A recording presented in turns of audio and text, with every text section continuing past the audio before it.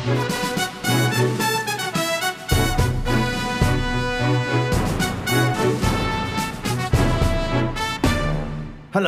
this is Kim Huat, Singapore #1 news fan. It is 1st of March 2018. Today on the news.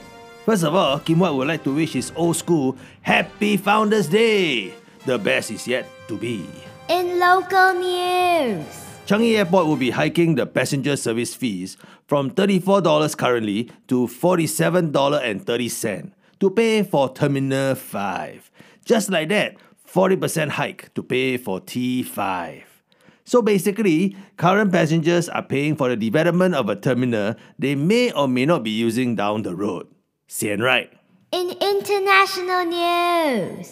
Dick's Sporting Goods in America has announced that they are no longer selling assault-style rifles and will no longer sell guns to anyone below 21 years of age.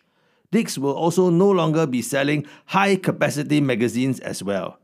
I can't believe I'm saying this, but that was a dick move, but a good one. In local news. From today onwards, all massage parlors located in HDB estates must close by 10:30 p.m. every day, with immediate effect.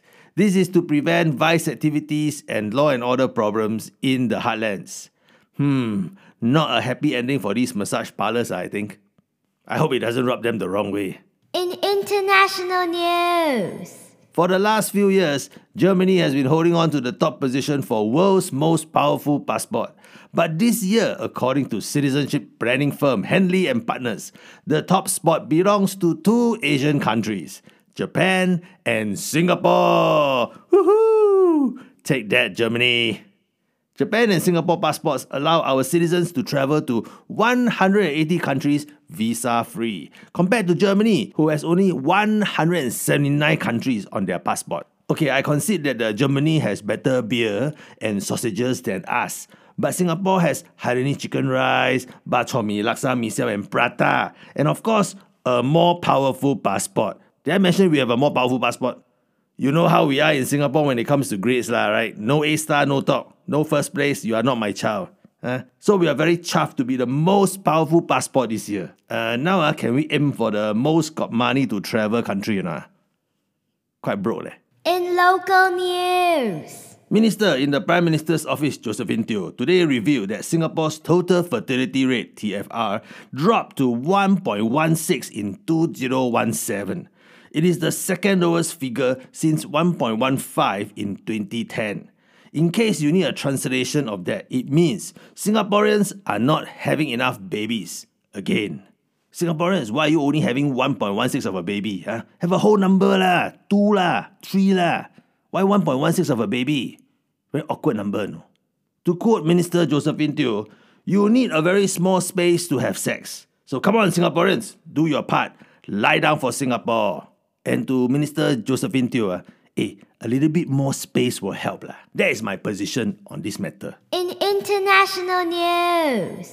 Zimbabwe's health minister has complained that condoms made in China and sold in Zimbabwe were too small for its men.